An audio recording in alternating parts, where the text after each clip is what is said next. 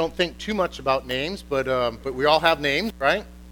And we're usually named for, I think, 3 different reasons, possible reasons.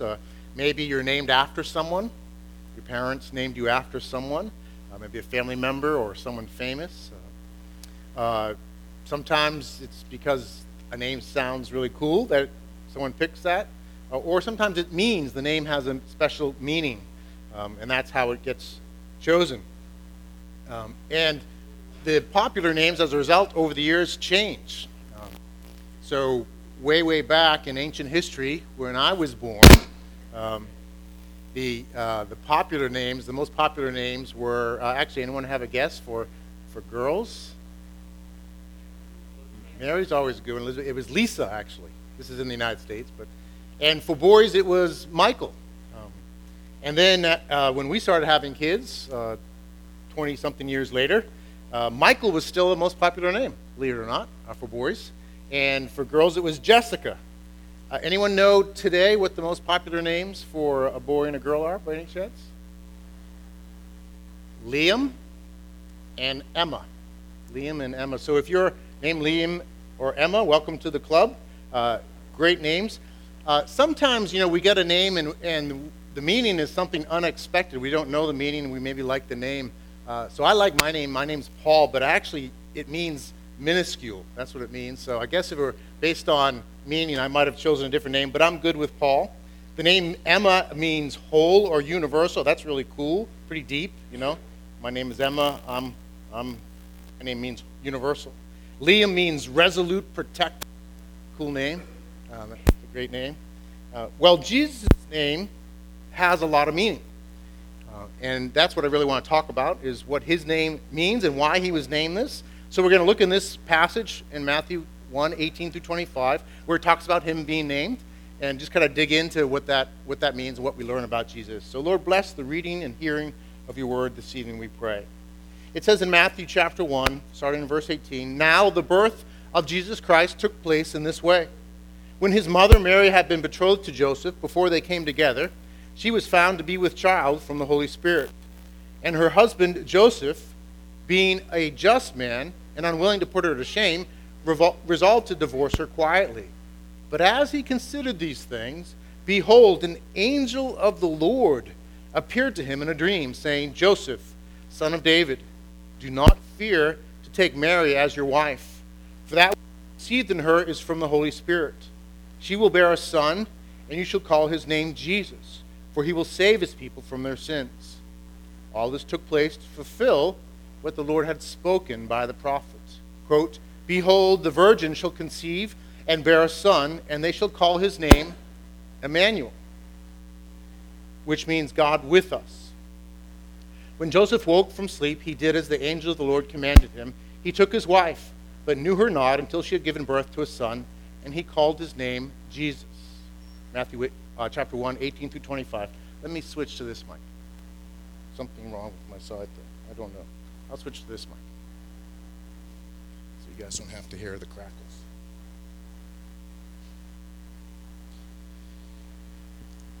So this passage is talking about the names of Jesus. We can see that here. And we see that he's to be named Jesus. That's what the angel tells Joseph in the dream. And we see this mentioned twice, actually. In the dream, he's told to name him Jesus. And then at the end, it says that he called his name Jesus. And then in the middle, it has this other name that he's to be named, Emmanuel. I don't know, maybe you didn't know that Jesus is named something besides Jesus. He's to be called Emmanuel as well. So I just want to dig into this a little bit and figure it out and kind of see why God would have this in his word and what it means for us. The name Jesus actually is the Greek form of the Hebrew name Joshua. So Jesus and Joshua are actually the same name. It's just the Greek form. So the Bible was written in Greek originally, so it has it that way. But his name is Joshua. Actually, his name comes from the Hebrew and a word, basically the phrase, which is Yahoshua, which means God or Yahweh is salvation. So that's what his name means. God, Yahweh being his covenantal name, he is salvation. That's what his name means.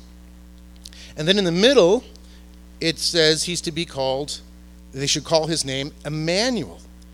And so the angel quotes from Isaiah chapter 7, verse 14, says, "Behold, the virgin shall conceive and bear a son, and they shall call his name Emmanuel." And that's taken from Isaiah chapter 7, verse 14.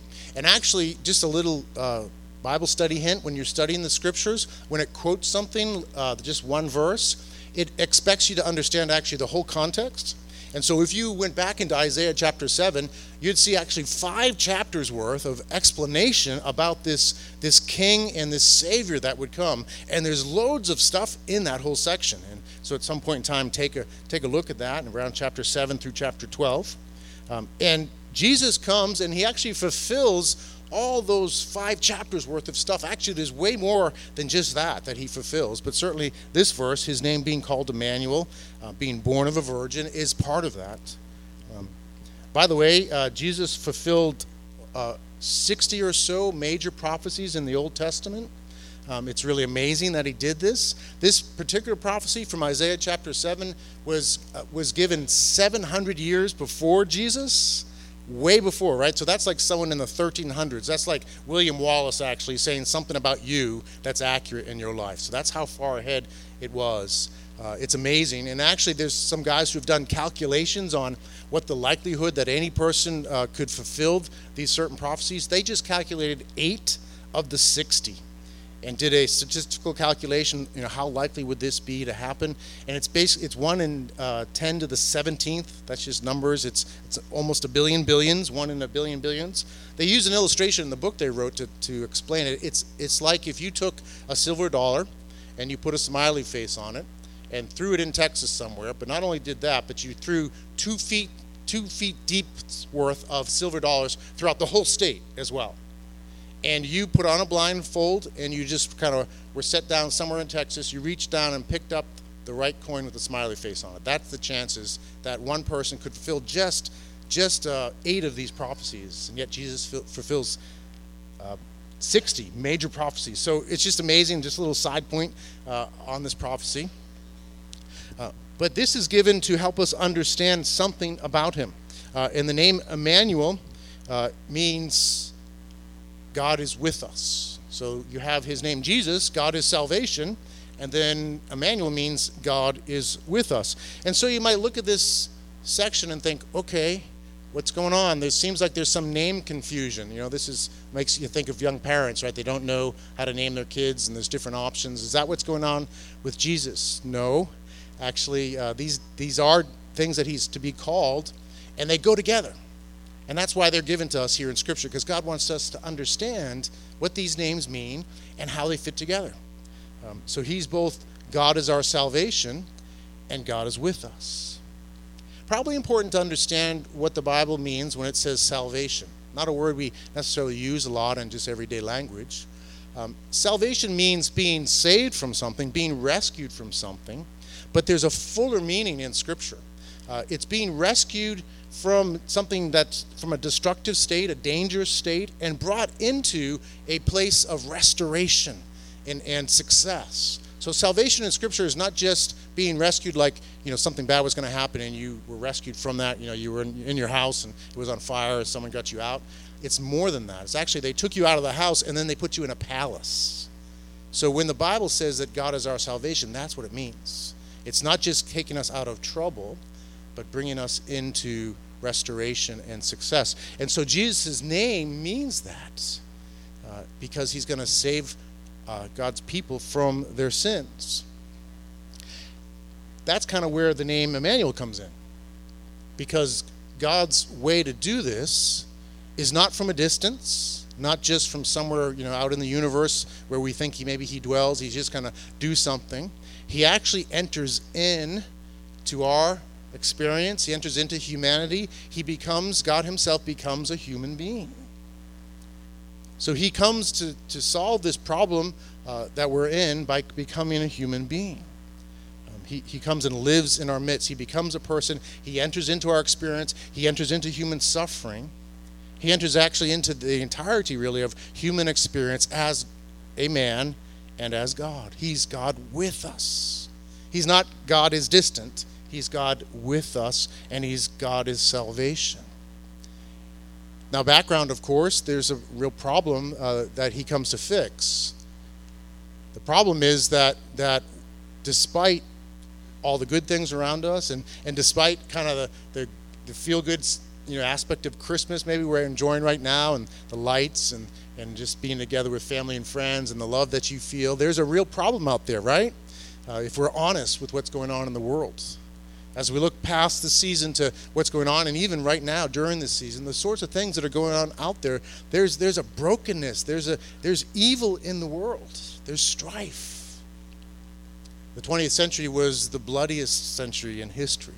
Of all the war deaths in all of history, 2/3 of them were in the 20th century. And so despite all the technological progress we see and so forth, the world is still terribly broken and full of evil and sin and just estrangement from God and from one another. But it's not just outside that there's a problem. The Bible teaches us clearly that it's also inside. As a matter of fact, that's where the outside problem comes from. Because if we're honest with ourselves, there's a war that wages within our own hearts. There's this natural disposition in humanity to want to live apart from God and his good ways.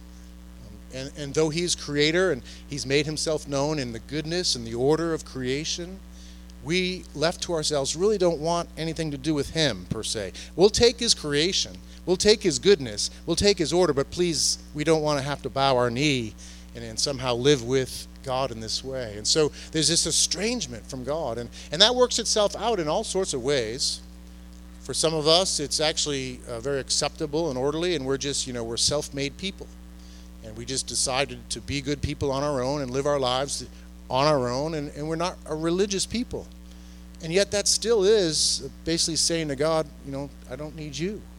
It's done in a certain way, and it may seem peaceable, but it's really no different than someone who actually lives contrary to God consciously. They do the things they know they ought not to do, and they do it to an extreme. Because in both cases, we're saying, God, we'll take your good stuff, but not you. And that's really the root of all of our problems. The problems that we have in society, the problems in our own lives, it's this broken relationship with God. It's choosing our own way instead of God's way, and the Bible calls it sin. And it leads to all sorts of destruction. It wreaks havoc interpersonally, wreaks havoc spiritually for us, it wreaks havoc in terms of countries and nations as well. That's the problem. That's the problem, and yet God in his great mercy and love. It's amazing. Because he could have just said, okay, guys, you want that? Go ahead. Choose your own way. And if we do choose our own way, we'll live eternally in that state. Yet in his great love for us, he desires that none should perish. None should continue in this state and live in it forever, because that's what happens if we choose it. He gives us the consequences of our choices, which is eternal separation. Yet in his great love, he becomes God with us, born as a baby, put in a manger, living a humble and lowly life, and then living this righteous life as God with us. That's a life of love for his Father in every way, and love for others, this life that shows us what humanity ought to be, in loving and sacrificially serving others, using all of his power to do good, not evil. And he does that to the point of even death on the cross. He goes to the cross voluntarily, and that's part of the wonder of all this. And his great love for us, and being God amongst us, he not only shows us what a human ought to be, but as this ultimate human and God himself, he goes to the cross voluntarily to offer up his righteous life in our place. And this wonderful exchange. 2 Corinthians chapter 5:21 says it this way, he made him who knew no sin, speaking of Jesus, to be sin for us, so that in him we might become the righteousness of God. This is the wonderful exchange on the cross. He took our sins on himself. He took the consequences of our choices on himself and bore that penalty in full to the point of dying and being separated from his Father in ways we can't quite comprehend. To pay for my sin, to pay for your sins. And then he offers his righteous life, his beautiful, glorious life in our stead, so that through simple faith in him, and that's really how it is in Scripture. It's not a complicated thing. You don't have to, get your life right to somehow get right with God. the most important thing that you do is just simply turn away from that lifestyle of self-definition, self-righteousness, and what the Bible calls sin, and you turn and receive what Jesus has done for you. And there's this wonderful exchange. All your sins are put on him, paid for by him, and now God, in his love and justice, credits you with Christ's righteousness and receives you as a son or daughter in his family.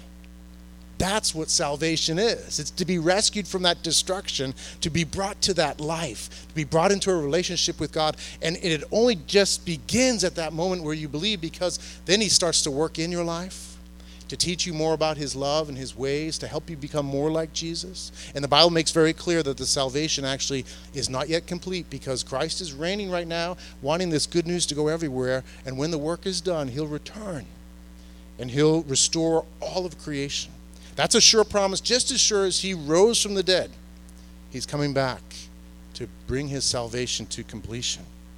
That's the good news, and that's what his names mean. He's both Jesus and Emmanuel. He's God is our salvation, and he's God is with us to bring that salvation. That's what we celebrate at Christmas. And there's no better Christmas gift that any of us could ever know than to know salvation and God with us in Jesus Christ. May God bless each one of us just with the wonder of this amazing gift given to us. Let's pray. Lord, we thank you so much for this great gift of salvation and your life lived among us to rescue us. Now, as we continue to sing, fill us with your joy. Grant us faith to put our trust in you once again and to live in this great salvation you've given us, we pray in Christ's name. Amen.